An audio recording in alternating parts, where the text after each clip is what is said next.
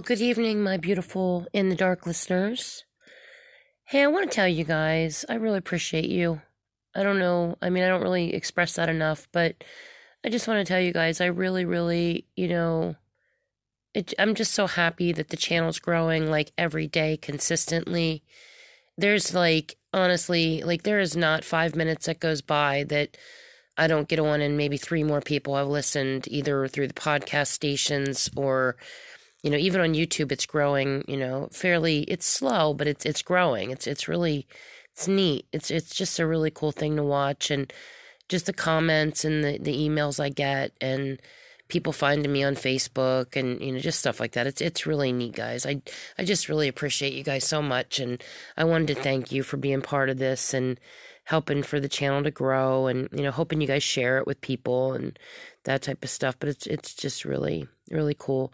Tonight I actually have a recording for you. I don't know if you guys remember, but I told you that I was going to take you on the same journey that I was taken on by the Lord.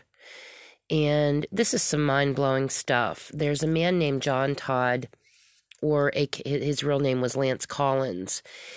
He came from the second most important family in the Illuminati or the occult world. His family actually came over from Scotland, and they were actually the first witches. He came from a complete family of witchcraft, and he's just incredible. He was the last of the male Collins in his line, and he was saved. He became a Christian, and this is, a lot of this is there's more to him too that I might find down the road, but this pretty much sums it all up. So, I thought you guys would. I think it's really important that you hear this, and I really hope you enjoy this. And please listen. I know some of these recordings are older and the quality is poor. I can't. I don't have the time to sit around and, mix everything and do all that stuff that people like to do for making their podcast just so. I'm just, mine's more of a rough type of deal where I just kind of just do what I can here. And, I'm here to share information and get the word out. And that's what this is for. So I hope you guys enjoy this. Here we go. I can only make you one promise that what I've got to say is the truth. It won't seem that way to some of you. It will just seem that I'm either crazy or I'm the biggest liar and storyteller in the world. That's what our televisions have done to us. They've gotten us to a frame of mind that we do not realize the real world around us. When I talk in many youth rallies, many of the Christian schools, I start right out by tearing their television and rock idols down by personal experiences that I've had with them in the occult world. And then from there, we try to build them up with real heroes, the number one being Jesus Christ. But I come from a family where I grew up having my own heroes. My number one hero was my great, somewhere way back there, grandfather named Francis Collins. Francis Collins owned the first ship that Puritans landed in here. It just so happened that 50% of the people on board were also witchcraft people fleeing from Scotland. And they were called the Collinses.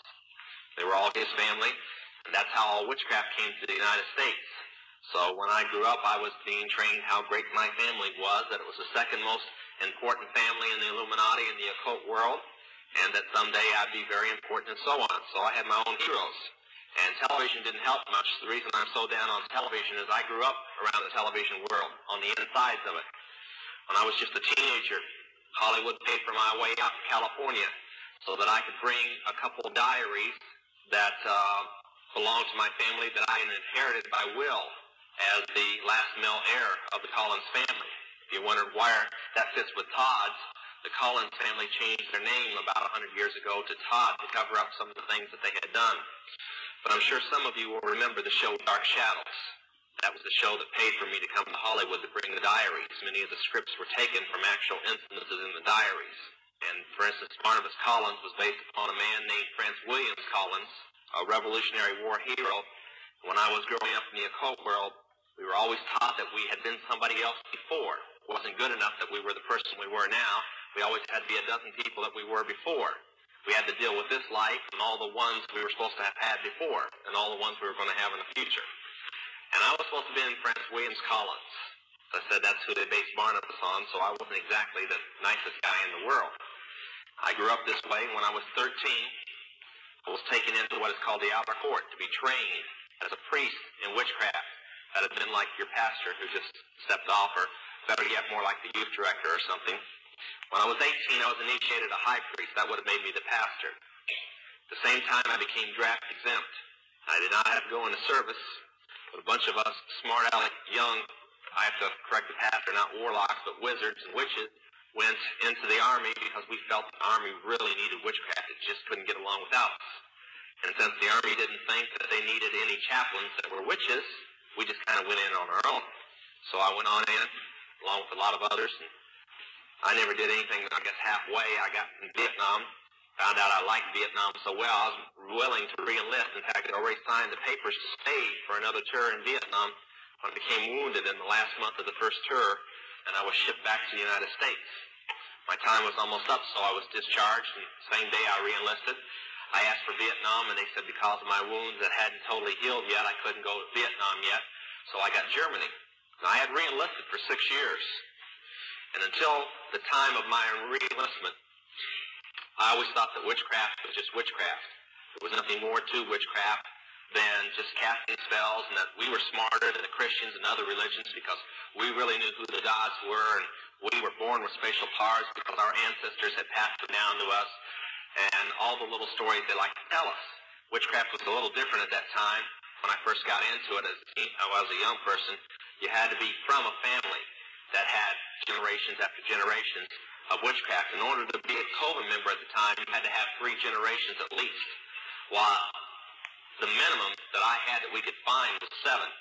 So there wasn't any problem, and we knew it went past that where there weren't records kept anymore.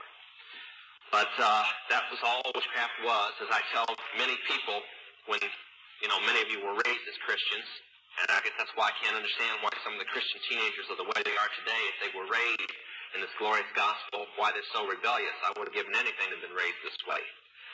But when you were learning the 23rd Psalm, I was learning the witches' chant. When you were reading about Moses opening the Red Sea, I was reading J.R.R. Tolkien. When you guys were learning different memory verses and so on, and the 4 spiritual laws and the 10 commandments, I was happening to read C.S. Lewis. Of course, I've been greatly surprised that Christians read that too. But this is the way I grew up, and this is all I believed in, was just that there were mighty gods and we were spatial people. We were their priests and priestesses. Until I re-enlisted. I went to Germany, spent a month home, went to Germany, spent another month. 2 months out of a 6-year enlistment. One night while taking drugs and drinking, I killed an officer in downtown Stuttgart. Now, if there's one thing that the Army does not like its sergeants killing its officers.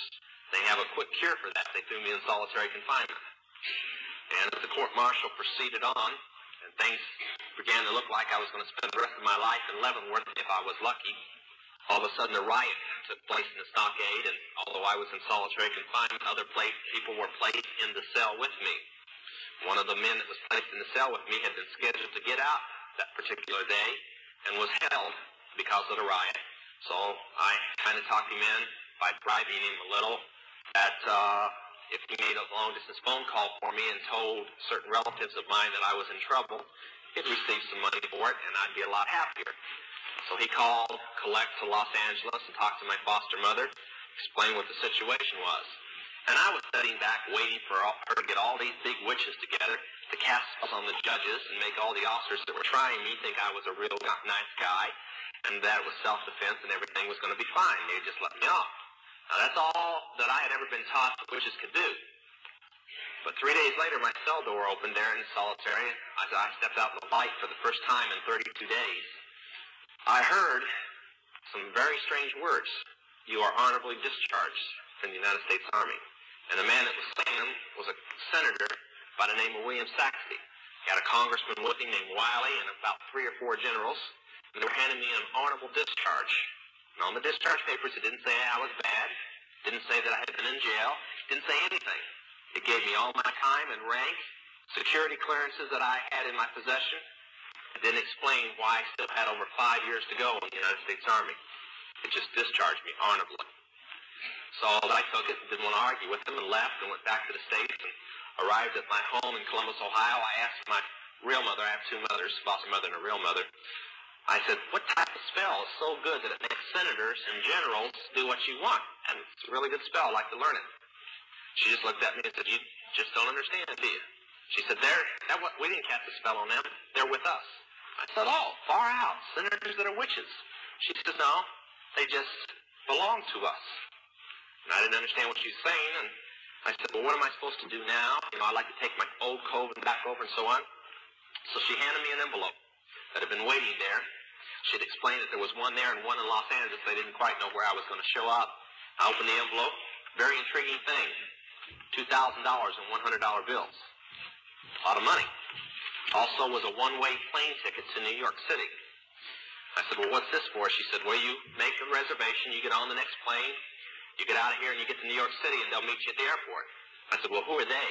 And where did this money come from? She says, you get there and they'll tell you and you'll know who's supposed to meet you when you get there. Now, witches are very curious people. That's why when we do some of the most demonic rites imaginable and our hair would stand on end and almost turn snow white overnight from all the spooky things, we couldn't wait to get back in there. We were always curious what was going to happen the next. I think that's why some of the people get on roller coasters and like to be scared to death.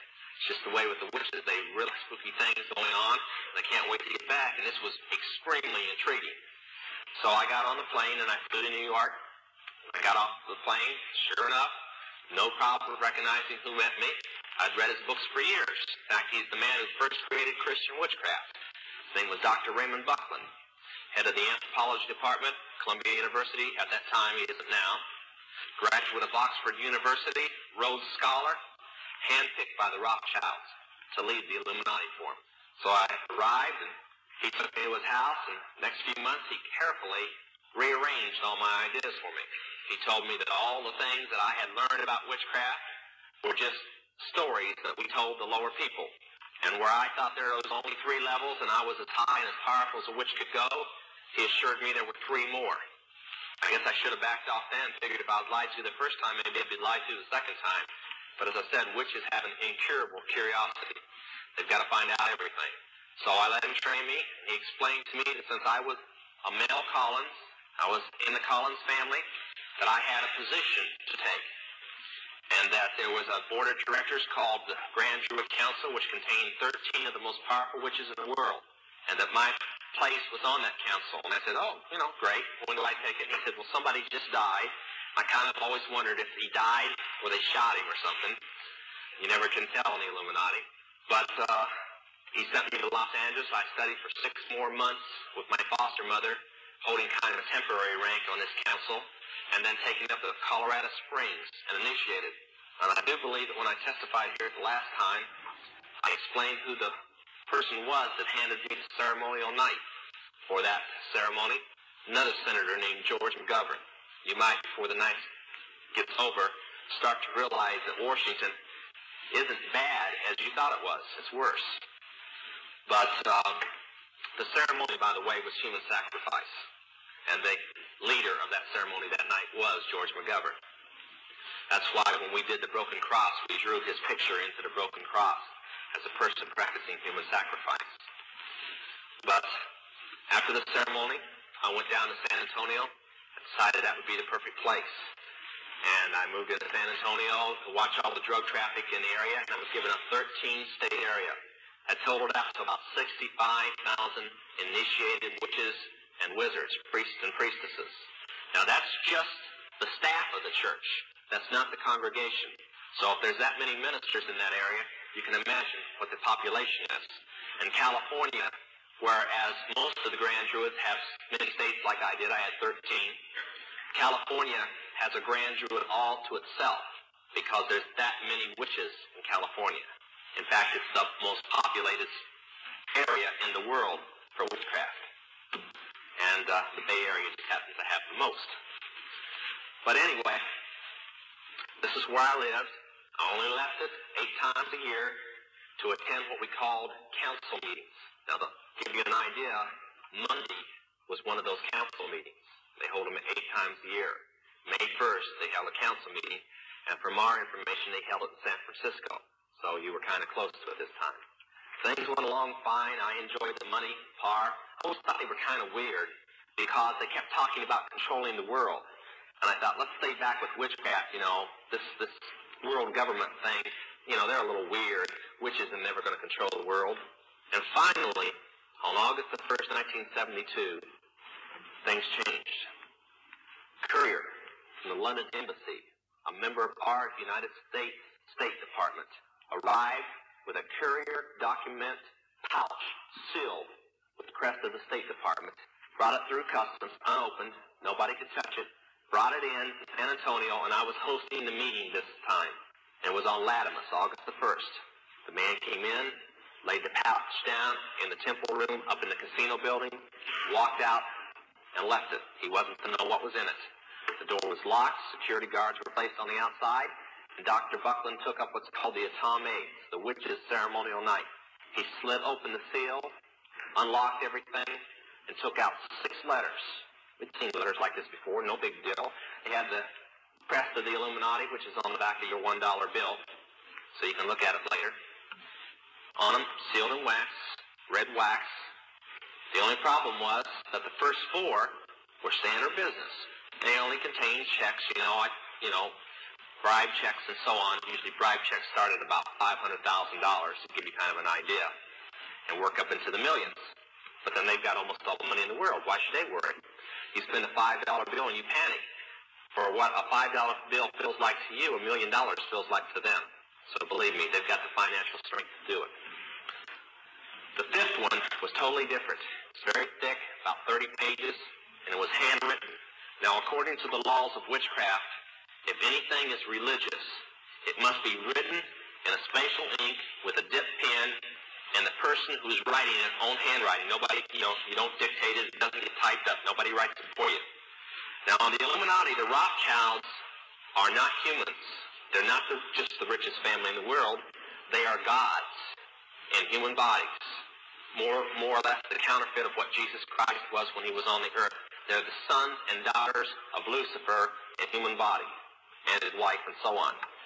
So that this council that I was on is the private priesthood of those gods. And when those gods talk, the priests listen and the priestesses listen. Then they tell political people. That's why a handful of witches have so much power over so many political people. Because they're simply just like a tape recorder for some very powerful people that everybody else considers to be holy and to be gods. So we opened this one in Philip Rothschild's handwriting, and it would have been the same to what it was like, the gods sent their own private message. So we opened it up. Dr. Buckland started reading it.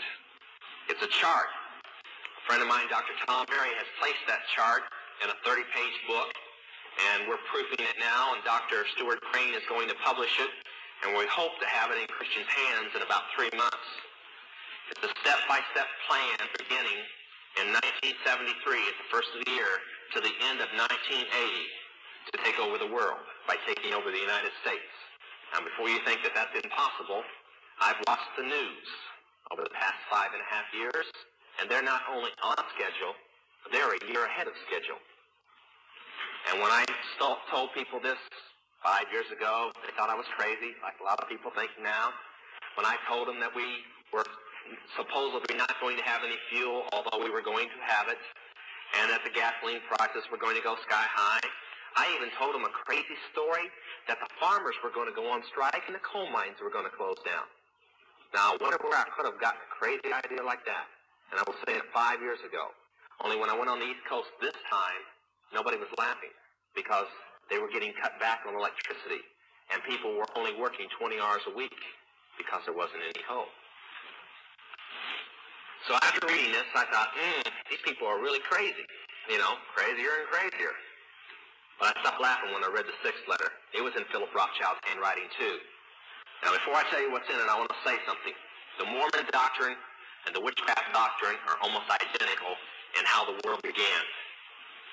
According to the witches, Lucifer chose his son and his daughter, which were married, to come to the world and lead the rest of his little kids down here. Believe it or not, you're supposed to have landed in a flying saucer. And they landed here, and man was just more or less assuming their shape from apes, and they intermarried with man, and that's how, well, the original people were the witches that arrived, and their children became the witches, and the ones that they didn't marry with are the mortals. If you remember Bewitched, you remember the doctrine of witches and mortals. Now, that may seem a little crazy to you, but they firmly believe it. And that Adam, who had the ability to turn back into other lives again, like everybody else did not.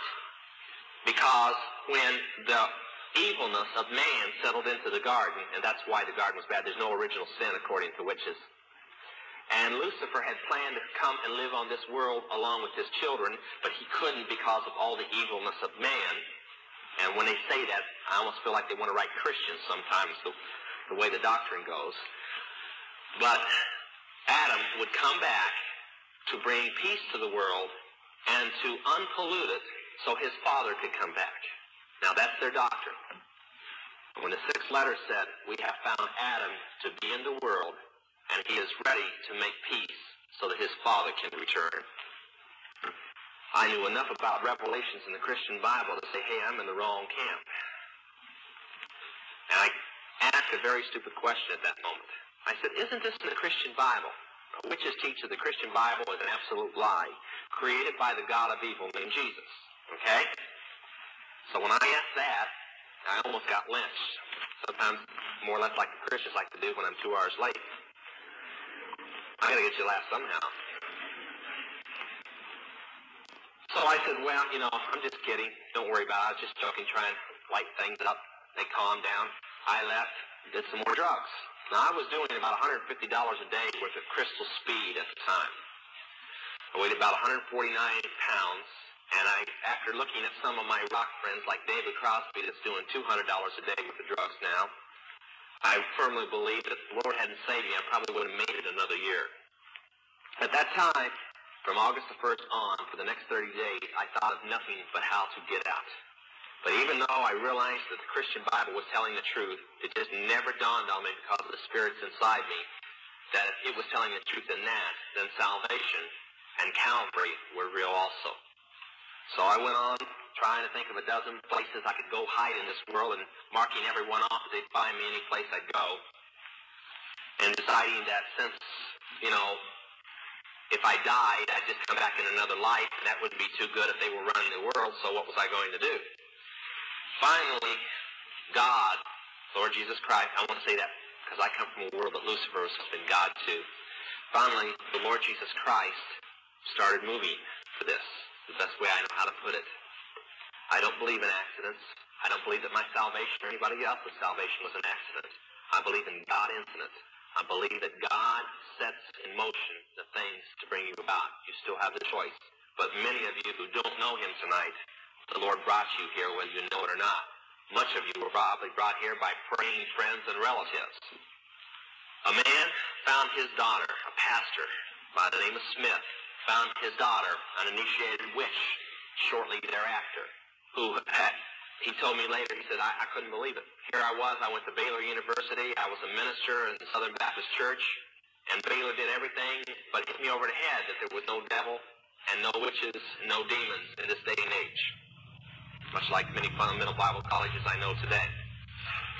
He said, so I had to relearn all over again. Instead of taking man's idea, I took the Word of God. I found that Deuteronomy 18, 19, and 20 gave a list of witchcraft in the occult world.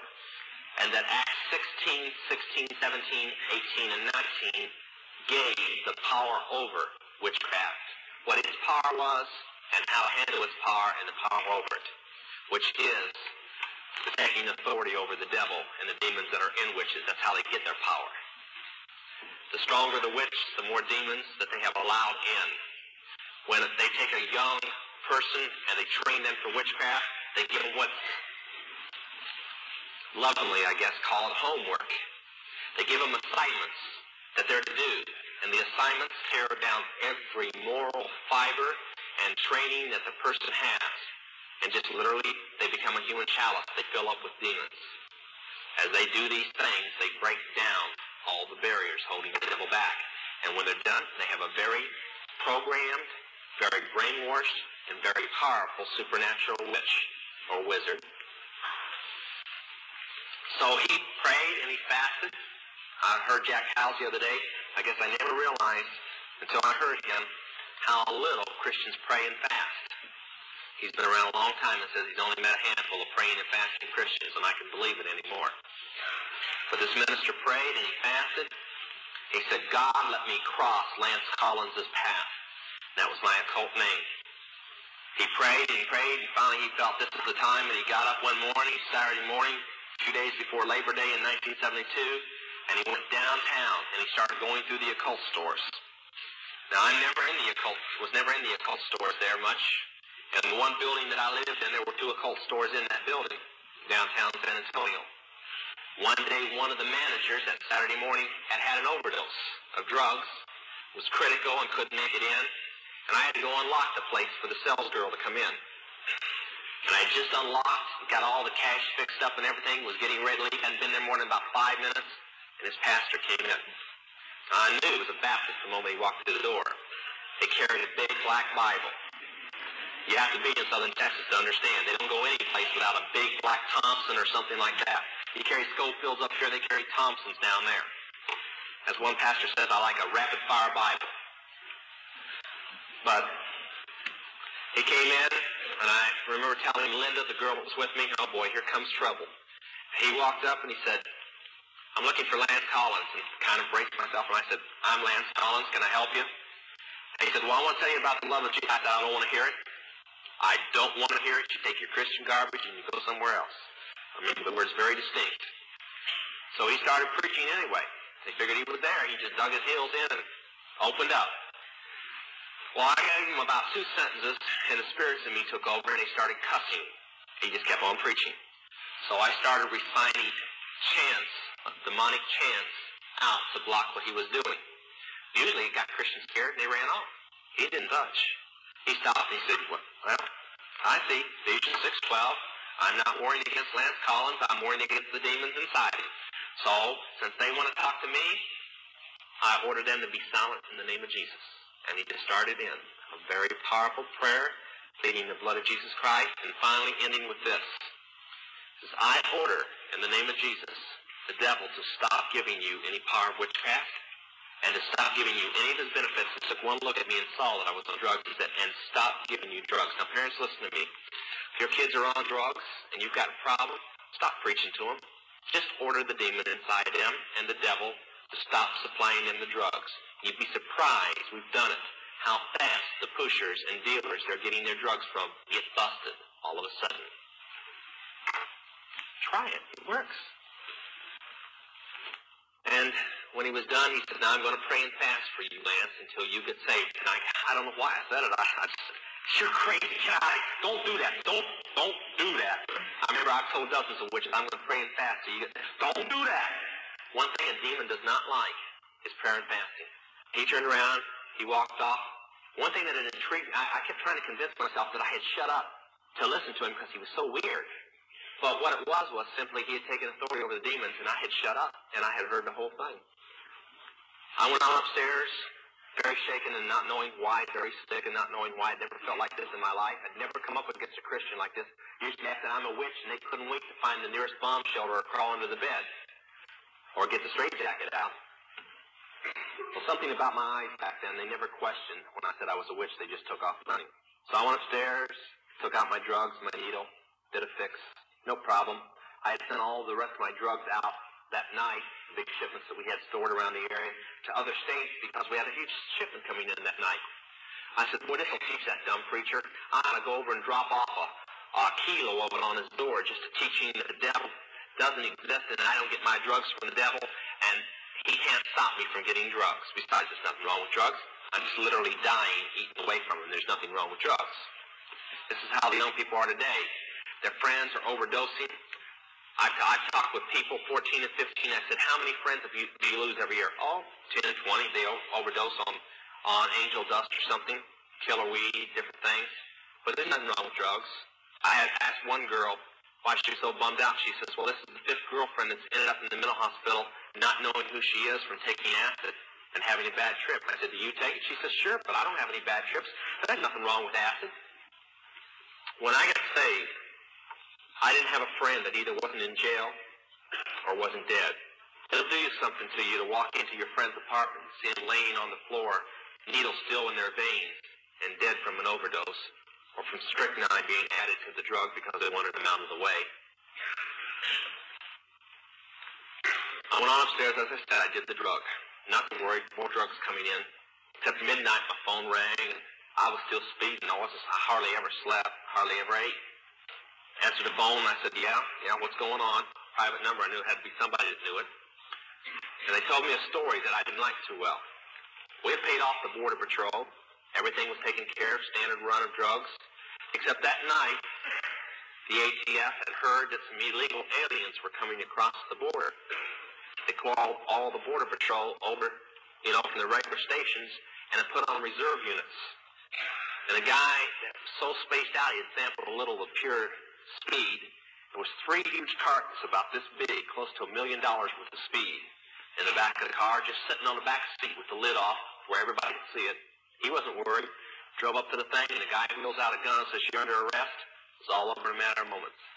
Sure, he never even realized what happened. It was all because a preacher took authority over the devil. When I got that call, come flooding back. This guy's weird. Here he is stopping my drugs. And I said, no, that's just an accident. But it never had happened before.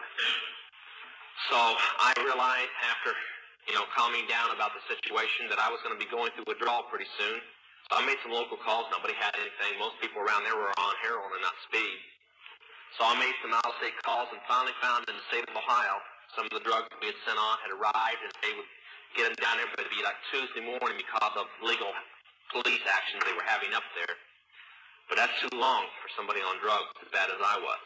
Sure enough, by Monday night, I almost didn't know who I was anymore. Bound and determined that I was going to get drugs no matter what had to be. I got a handgun, went in my car, started the drive. I was going to go to every area around that I knew if I had to kill the person, I was going to get drugs. And wrecked the car trying to get out of the parking lot. Just got out of the car, left the gun, everything just sitting there. Started walking down the street kind of in a daze, trying to get myself together, and came upon a movie theater. Big bright lights attracted me. Just paid my money. Wasn't paying attention to the movie. Nothing. Went on in. Got about 3 rows back, right from the screen. Here was some idiot up there waving a Bible all over the place, and flash bulbs going off, and it was a movie called The Cross and the Switchblade. As I got mad about this, what am I into now and stuff, I started getting intrigued with a character named Nicky Cruz. And I guess I probably got everybody in that theater mad at me because I kept yelling at Dave Wilkerson, "Stay away from him, preacher. Dumb Christian, leave him alone. He's just fine the way he is." All the way through the movie, cussing this guy out and telling him to leave Nicky Cruz alone. Finally, something very weird happened. Now, we knew that Christians talked about being born again, but then born again was a phrase used by the Masons and a phrase used by the witches. Didn't mean anything. But we had been taught by the doctrine of astrology, which, by the way, it takes 3 things to practice witchcraft: astrology, herbs, and jewelry, or talismans. So witchcraft and astrology I learned from a very early child. One thing I'd been taught was I was born a set personality. The stars had decided what my personality was going to be like. And there was no way, no rite in witchcraft, no nothing that would ever change my personality. If I was bad, I was bad. Besides, I didn't consider myself too bad. I mean, I could have always been a Christian. That would have been terrible. So I sat there and I watched him, and he changed. He wasn't just as saying, "I'm born again." He changed. Now listen to me tonight. If you've walked the aisle and you've given your heart to God, and there wasn't a complete turnaround, a complete change, and you went back to the way that you were 5 minutes before you walked that aisle, something is wrong. I'm not a Billy Graham that will have you say 3 words and say you're saved. It's in the fruit, and if there has not been a change in your life, something's wrong. And I got up and I walked out of that theater in utter confusion. Here was another thing that was in the Word of God that was happening. I walked on out. A man walked up. About a dozen of us, I guess, were walking out of the theater at one time. He walked up and he passed 1 track out. He gave it to me. He turned around, didn't say much. He just said, "This is for you," turned around and walked off. The track was called Bewitched. So I sat there and I read. I said, this guy's pretty smart. He says that Bewitched was put on by the witches. Well, I knew that. My foster mother was one of the producers. I practically grew up on the sets.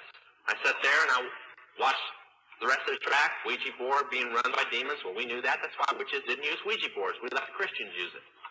So I read on, but the one thing I could not get over was this hell thing with the flames and the devil, because witches don't believe in the devil. Satanists do, not witches. So I said, this guy's so right, but he's probably just a dumb Christian. Threw it in the water, walked on. Started going to go back to my apartment, got in the casino building, heard the music coming from one of our nightclubs there called the Club Aquarius, decided to go on over. Nobody there that I knew except the staff, so I went on back and locked the door to the manager's office, and I sat down. I said, I got to think this thing out. I'd like to talk to a Christian. I was talking to a man on the phone today, Jack Chick, and he was going over all the people that he had found in his investigations that were on the Illuminatus payroll that were ministers, supposed to be fundamental ministers. And I said, yeah, I know, Jack. As I sat in that manager's office that night, he knew my testimony. I said, my biggest problem was I spent 2 hours trying to think of a pastor in the town that we did not have on our payoff. Well, there were pastors, that's why I didn't know them, because they weren't on our payoff. And finally, I remembered that just the night before, one of our witches, which was a prostitute in the area, in downtown San Antonio, had come in screaming in the Club Aquarius, and I wasn't in the mood to hear any screaming, particularly from her at the moment, going through withdrawal. But she was complaining that she was going bankrupt. And what the problem was her area was over by the Greyhound bus station, and she'd be over there prostituting, and some idiots from a Christian coffee house would come over and preach to the guys, and she would proposition them. It can really put you out of business. I mean, no serviceman's going to walk off with a prostitute with somebody telling them about hell at the same moment. So she decided we had to do something about the place, and I told her to get lost, but I remembered it. And I said, well, that's only 8 blocks away. It's only 2 in the morning. Nobody'd be in bed at 2 in the morning. Which is a night people, you know. Took off walking on over there. The place had a reputation of its own. Just 3 months earlier, it had been a burlesque place, a show bar with strippers in it. Baptist preacher said, enough is enough. We don't need this down here. He goes in, jumps up on the bar stool, up on the bar, shoves 2 strippers in the middle of their act off the bar, and starts preaching. 15 minutes later, the 2 strippers had pulled the curtains down off the wall, wrapped them around them, kneeling down at the bar, giving their heart to the Lord. They're still Christians this day, by the way. I know them. The man and woman that owns the place is praying, giving their heart to the Lord. 3 members of the 4-piece band are, 2 of the 3 bartenders, and about 15 of the customers. That's a quick revival. I like to have that quick. So I went on over there. Now, they had turned the deed to this place when they got saved. This is what I mean about a change in your life. They could have rented the building out. They took the deed, and they gave it to one of the Baptist churches in the area and said, do what you want with it. Just turned it into a Christian coffee house. What better way? So I went over, opened the door, and it was supposed to close at midnight according to sign, but the door was unlocked. So I went on in, and one guy was there, bent over the Coke fountain. You know, they changed the booze over for Coke. That's what some Christians haven't done. And he was sitting there working on the Coke fountain, and I went in, and we started talking. And he started witnessing to me. Now, I have nothing against the 4 spiritual laws or any set plan like the Roman trail or anything like this. They're fine. They've won thousands of souls. But that particular plan didn't mean anything to me. I wasn't even interested in it because, for mainly, I didn't believe totally the Word of God. And I wanted something that would deal with my immediate problems. And I wasn't hearing anything. Finally, he realized that he needed some help, so he called up his pastor. Now, as everybody knows, nobody calls their pastor at 3 in the morning, do they? No, just all the time. So he called him up. The pastor says, well, we've been praying and fasting for this guy along with some other churches. We'll get right on it. I imagine he probably called up a bunch of people. And he come back and said, now, Lord, this is out of my hands. The man's name was Claude Elmer. He said, this is out of my hands. I don't know the first thing about witchcraft. I don't know the first thing about the devil's kingdom, but you do. And he quoted Luke chapter 10, where the Lord had saw the devil fall from heaven, and we had power over the devil. And he said, now you were there when it happened. You educate me right now. What scriptures do I give this man? And he said, I'd like to read you something. He opened his Bible to 2 Timothy 1:7. It is the best scripture in the world to witness to anybody in the occult. Because when you're in the occult, there's one thing that you do not have. You do not have a mind without fear 24 hours a day. You live in a nightmare world, and you try to convince yourself by brainwashing yourself that you're not unhappy. And he sat there and he said, God can remake your mind and take away the fear. And when he said, take away the fear, I said, let's get with this thing right now. And he started praying with me, and he led me in a prayer of salvation. And I remember when I closed, I said, Lord, I want your forgiveness. I want to miss hell. I believe in it now. But I want you to take this fear out of my life. And I was there shaking, scared to death somebody's going to walk through the door anytime and see me in this place and report me. I said, Lord, take the fear away. And when I got up out of there, I didn't have any fear. In fact, I walked back, went right on in my apartment, sit down, took a Bible with me. And when I went down the next day, I was reading the Bible, walking into the occult store. The fear was so far gone, I looked at myself killed. When God does it, he does it right. We've been trying to minister to people in the occult for a long time. We've really been spinning our wheels for 5.5 years. We've gotten about 500 people saved. About 50 of them have been killed. When I was here last, we've been in prayer for 2 weeks about a new idea that we felt would work. And that was a retreat for the occult to go to. This Monday, on their New Year's Day, could have been arranged better. We didn't do it on purpose, but it was perfect. While their grand jurors were meeting, our rehab center opened. First candidate is already in it. Right now, coming from Maryland, is a girl that the second most powerful person that had ever left the Illuminati, Philip Rothschild's own girlfriend, teenage girlfriend, left of the occult from the 11th richest family. Found out about the house going to be open before our plan to release the news through Chick publication tracks and the phone numbers to go with it ever came out. They're not even off the press yet, and the occult world already knows and is calling hotline numbers that aren't even published yet. They somehow found the numbers. Another girl was saved 2 days ago. I don't even know who she is. I'm holding my breath because she knows me. Jack Chick got a call today. Said a girl walked into a Christian bookstore and says, I hear John Todd's still alive. The guy said, yes. He's been alive for 5.5 years. And he said, yes, well, if he can be alive for 5.5 years, I can be alive for 5.5 years. I want to become a Christian and get out. Now that is sweeping. That type of news is sweeping. You may not understand what that means. But if you were in East Berlin trying to get to West Berlin and there was a wall of death between you, you'd know what it means. If they tore that Berlin Wall down, you can imagine the East Berliners, how many would be flooding to West Berlin. Well, that wall of fear and death that the Illuminati has so strongly built up has just been shattered. We have done in the last month things on purpose that they have promised the occult world would never happen. Isaac Bonowitz, the Rothschild's own enforcer and one of those 13 top witches, lives in Frisco. He promised that the #1 witchcraft city in the United States, I would never preach in, San Francisco. We preached there 2 Sundays ago. He's got a lot of explaining to do. And the word is getting around. We need your prayers. There's a revival breaking open in the occult world now. They have gotten the word. There's a way out. I'm just going to have to start praying for 3 or 4 more buildings. Because if this carload gets here, we're not going to have much more room. We got a 4-bedroom house. It can fill up pretty quick with a bunch of witches in it. So, by the way, we need your prayers just for that. You've never been in a situation where you have about 15 witches all around you at one time, all with different problems.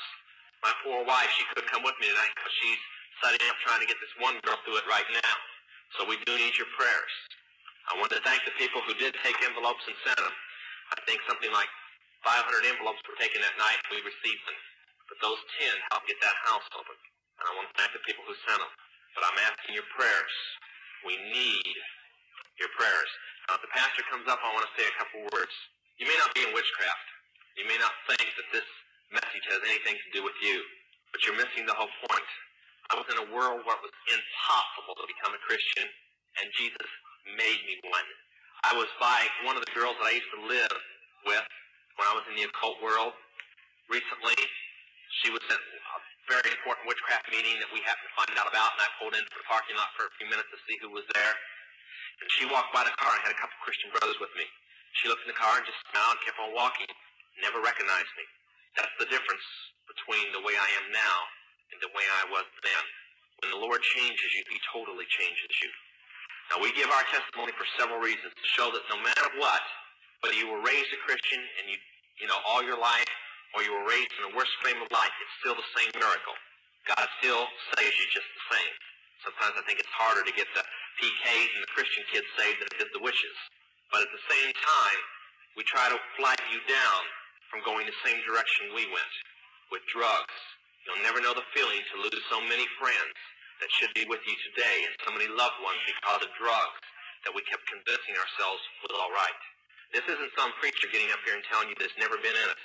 I wished I had a half hour to talk about the worst thing that the occult world ever planned out and carried out. That's called rock music. But I'm going to say two quick things. Parents, the rock music does not belong to you, your kids. If your kids are in your home, it belongs to you and you're answerable for it.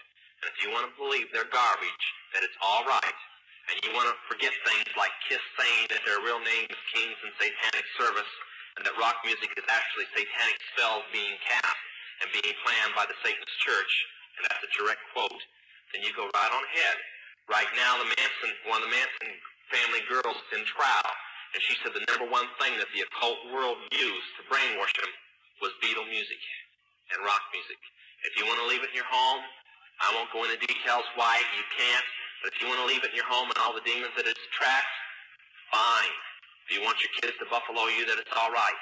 But I recommend you go home today, get a cardboard box, and break the records, and burn those covers, and get it out of your home.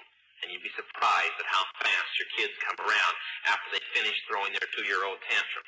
But I wish that I had the time more on rock music, but believe me, it is the work carefully planned out in the occult world. We spent $8 million to produce Jesus rock music and paid the man who started it, named Chuck Smith, just because Christians were destroying rock music and we were afraid that it would be banned from the Christian church. So we carefully put it in the form of Christian rock music. So if they would spend $8 million to keep rock music in your hands, then the hardcore rock must be even worse. And it is. Okay, Pastor. I don't mind. I drove all day so I could say these things. I was the manager of Zodiac Productions, which Zodiac Productions' name's been changed since then. I'm not even sure what to call it now, but it's the largest music conglomerate in the world. It owns RCA Records, Columbia Records, Motown Records, owns almost all the concert booking agencies in the United States. And that's not even the name of the company that owns it. The name of the company that owns it is Brenner Enterprises, and Brenner Enterprises is owned by Chase Manhattan. Chase Manhattan's owned by Standard Oil, and Standard Oil's owned by the Lords of London. You can track it on back. You kind of get the idea after a while. But I was the managing president of Zodiac Productions. It was one of my jobs as being one of these 13 people. Thus, I got to know many of the people who produce music and sing the music and play the music that you play.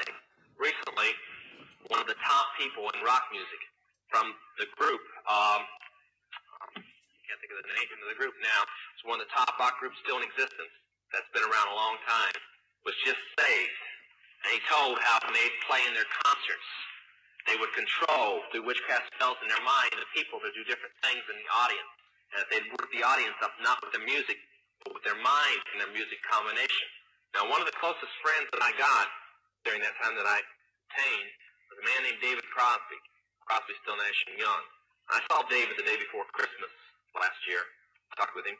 I got him away from this witch that he had with him. He told her to go shopping. We were in West Hollywood, and I was witnessing around to people I knew.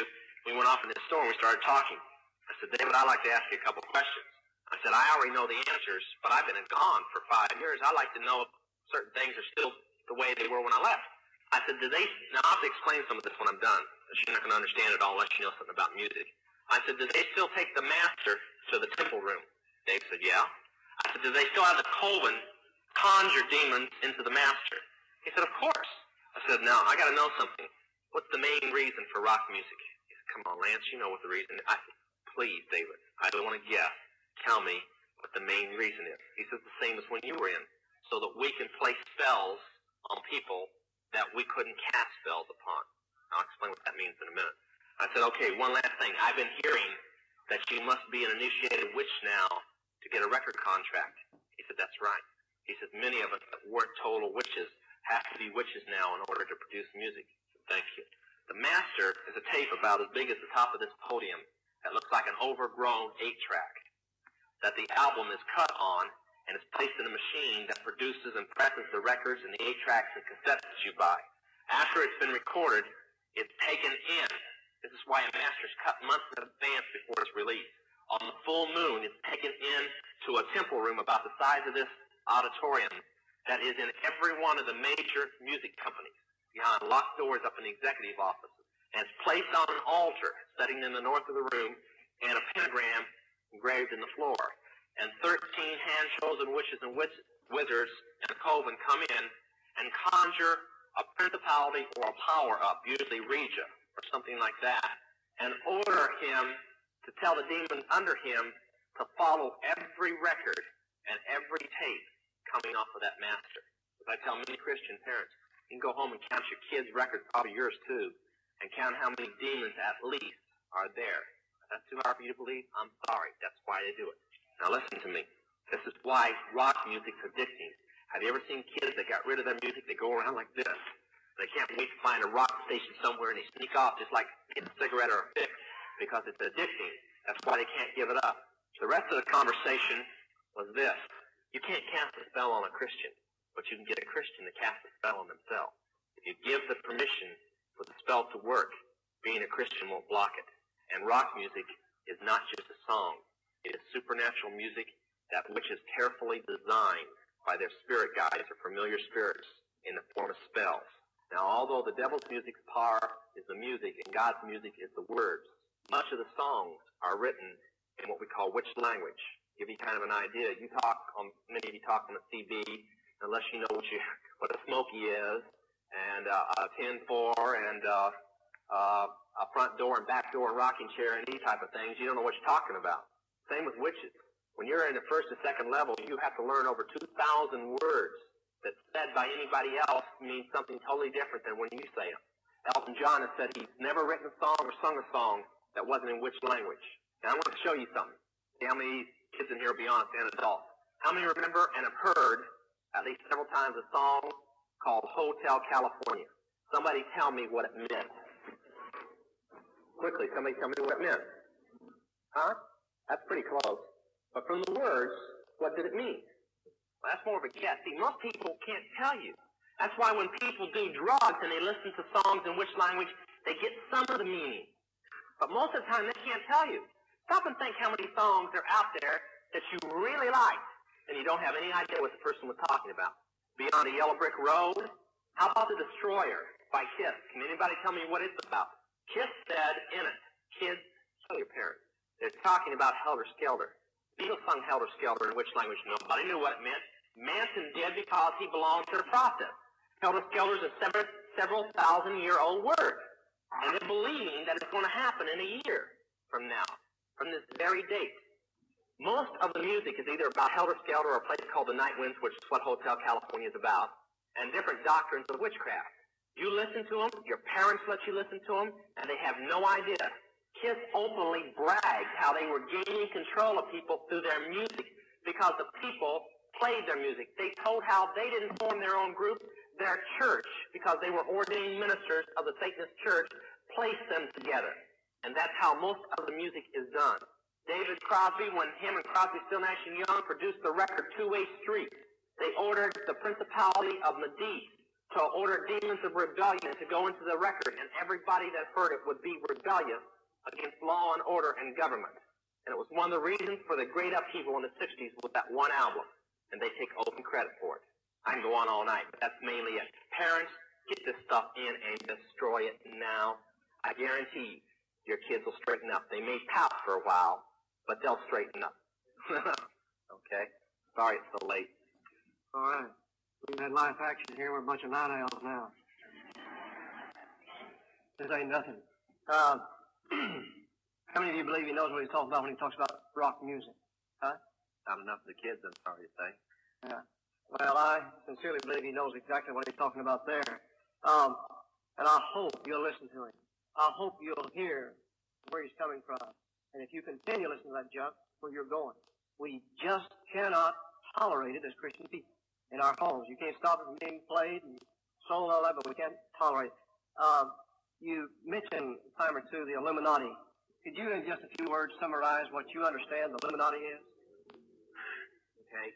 Many people call it the Great Conspiracy, which is kind of true, but actually the Illuminati is about 1,000 conspiracies all running at one time. Therefore, a lot of them backfired. But it was formed about 100 years before its original birth date. The birth date is May 1st, 1776, which is always start everything on May 1st. That's why even the communist birthday is on May 1st. That's their New Year's Day. But it means the holders of the light, or the light bearers. Now, witches have another name for it, too. Since it is a death penalty to use the name the Illuminati, you must say Mariah, which means the conquering, destroying wind. But its belief is that Lucifer is God, and that everything else is imposter, and that Lucifer can bring peace to the world by his lifters or upholders conspiracy. And they're going to conspire and conspire and conspire till they have a world government. Sometimes I wonder why they could be so dumb that they're doing exactly what is going to lead to their destruction. But then that's usually how the devil is. He keeps everything in darkness. But that's the Illuminati. It's a world conspiracy, and I might add, an extremely powerful one. The occult is its religion. Now, many of you are doctors, lawyers, mechanics, construction workers, businessmen, whatever. Most of you are Christians and Baptists, okay? But he's your minister, or at least if you're from this church. And the Illuminati, they all have jobs. But the witches are their ministers. But they're all Luciferians. The witches are the ministers, and they're the church members, and the religion is Luciferianism. Now, the real Illuminati, the organization itself, is financially powerful and politically motivated. Through their finance, they have an old witch's room, which is kind of a saying, a poem. They say, let the kings be kings, let the bankers be bankers, and let the priests be priests. Translated, it simply means that it doesn't matter who rules, as long as the bankers have the money, they'll own the person who rules. And the priest will run the bankers. That's the Illuminati. You mentioned, John, some publication, you said it might be on about 3 months. What is that again? It's called Riot and Revolution. It's by Tom Berry, a classmate of my pastor, Roland Rasmussen, graduate from Bob Jones, a doctor in divinity. And it takes the plan of the Illuminati for helter-skelter and gaining control of the world. It takes some of my testimony to justify it, and then it gives an answer to Christians what to do during helter-skelter. Where did the material come from, and how did you get it? Some of it came from me, and some of it came from another minister named Joe Boyd.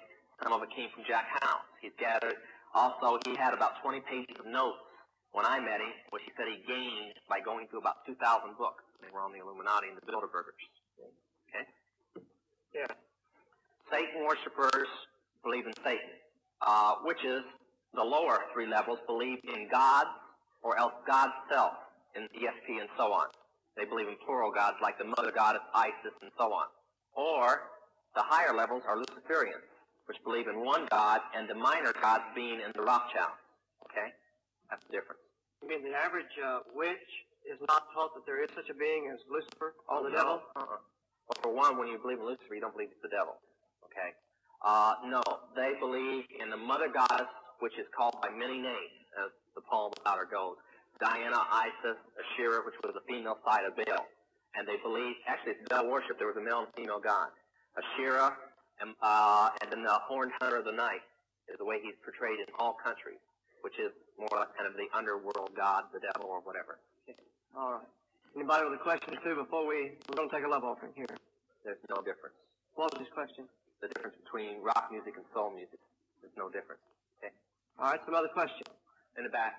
They didn't come up with it. That was about a hurricane that somebody named Mariah. Okay? Yeah. Yes.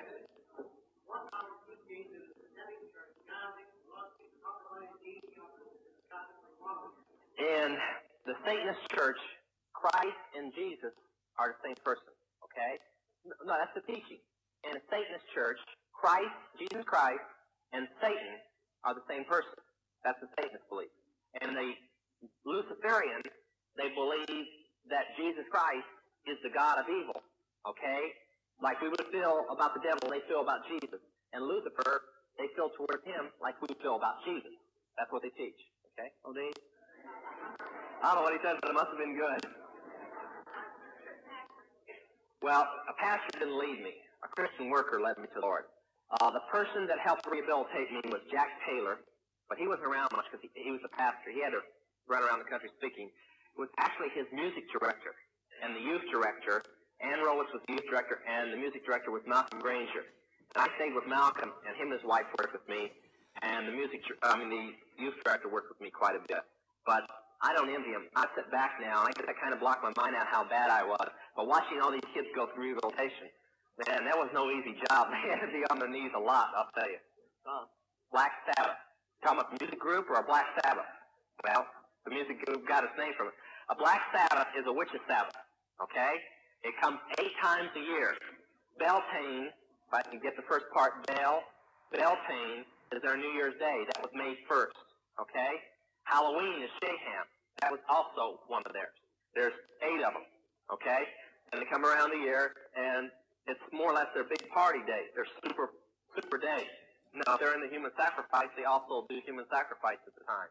But it's a big time to have an orgy and a big drug party and this type of thing because everybody wiped out. That's the witch's Sabbath. Don?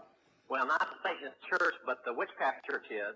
A very, very powerful witch has a song out about witchcraft now called The Force. His name is Tom T. Hall.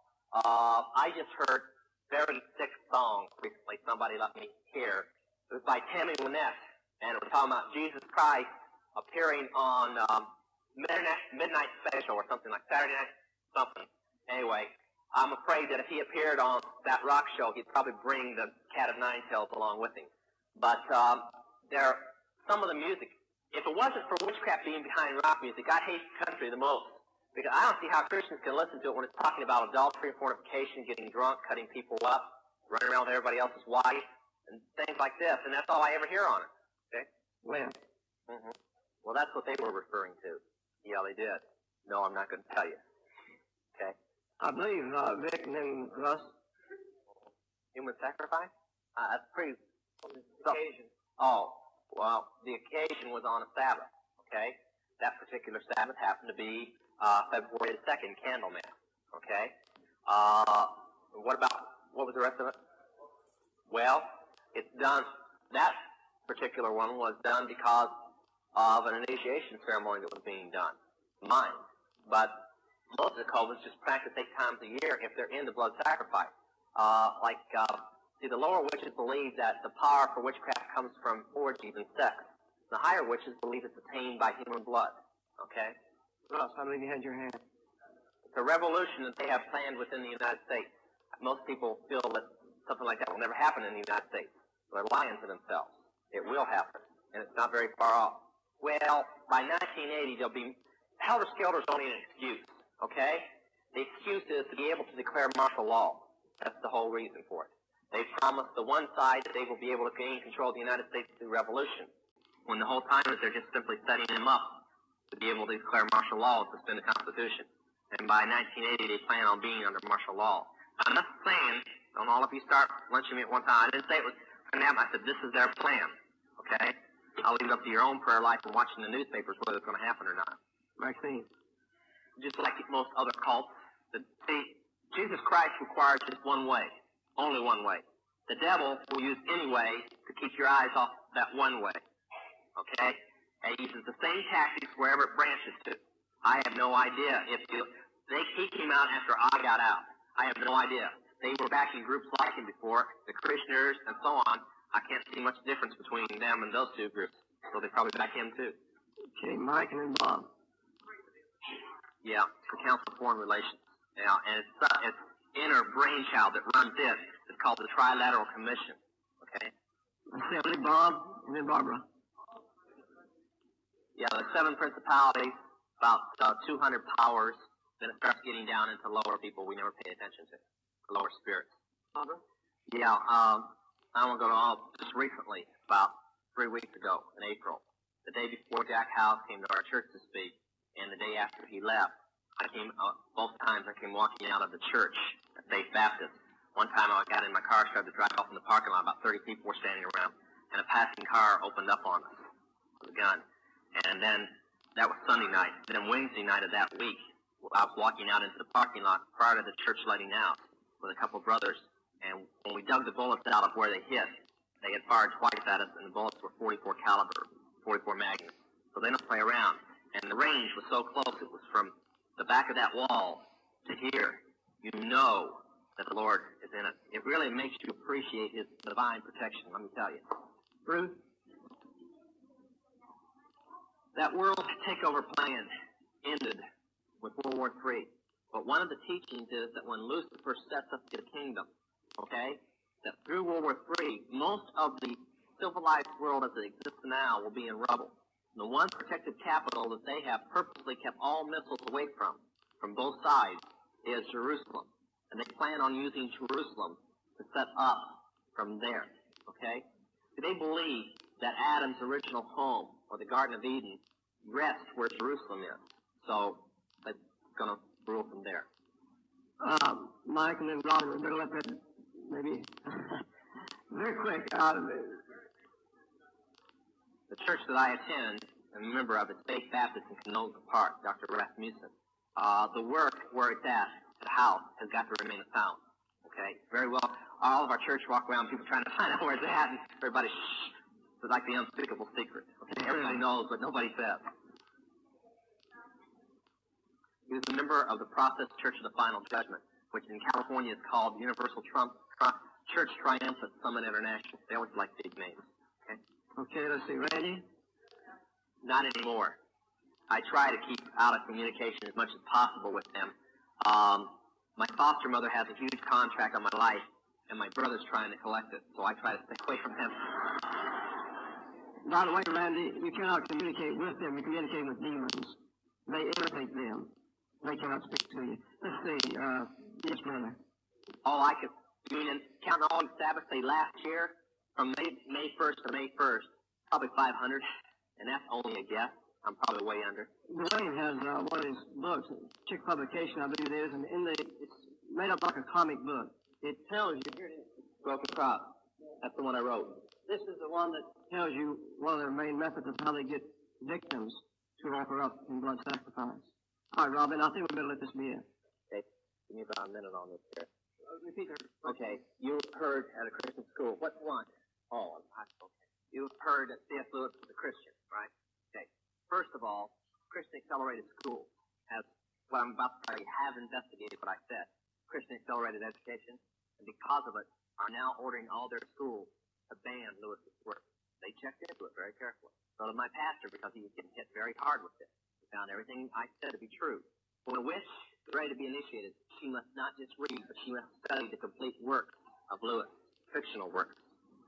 Lewis has said that the way to God is like a hallway with many doors. They all lead to it. Okay? Now, the fictional works of Lewis are very real to witches. They're not fictional. They're history to witches. They really believe them. Okay?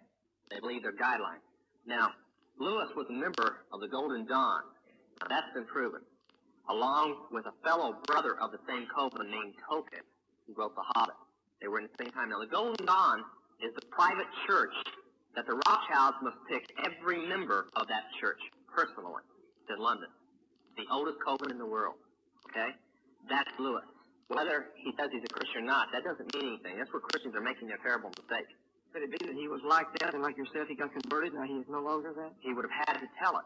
But Lewis' name was on the Golden Dawn records right up to the time that I got out. I mean, there's no betrayal there. He never did leave them. Okay? I want to tell you something real quick that will answer this. Many people supposedly are getting saved from the Manson family and from other things. Let me tell you something real quick so there will be no misunderstanding. If you come out of the occult, you come out of the Masons, you come out of anything in the Illuminati, there's one distinct thing. Anywhere there's a vow of secrecy, that vow of secrecy must be broken. Not in part, complete. When somebody breaks their complete vow of secrecy, they're out. But until they do, they're not out. Okay? Charlie, this is it. That's right. Isn't it double what? Witch's language. That's exactly right. Okay. Did you hear his question? How do Masons relate to all of this? Okay. Listen closely, you Masons. Council 13 is the highest council in the Illuminati. The council right below it is the Council 33. That's called the Grand Masters. They're the 33 highest Masons in the world. To be a member of the Council 33, you must take a human life in a ceremony to prove your worthiness. We have in our hands copies, and Chick Publications is releasing this in their new book, Angel of Light. Copies of a 32nd, 33rd level book which proclaims Jesus Christ, the God of brutality and sin and evil, and Lucifer, the God of love, beauty, and peace, and the true God. Yeah, a little shocking, huh? Different from the way it's portrayed. But don't be mad at the lower Masons. It also says in the same book that the lower Masons are sheep to be sheared.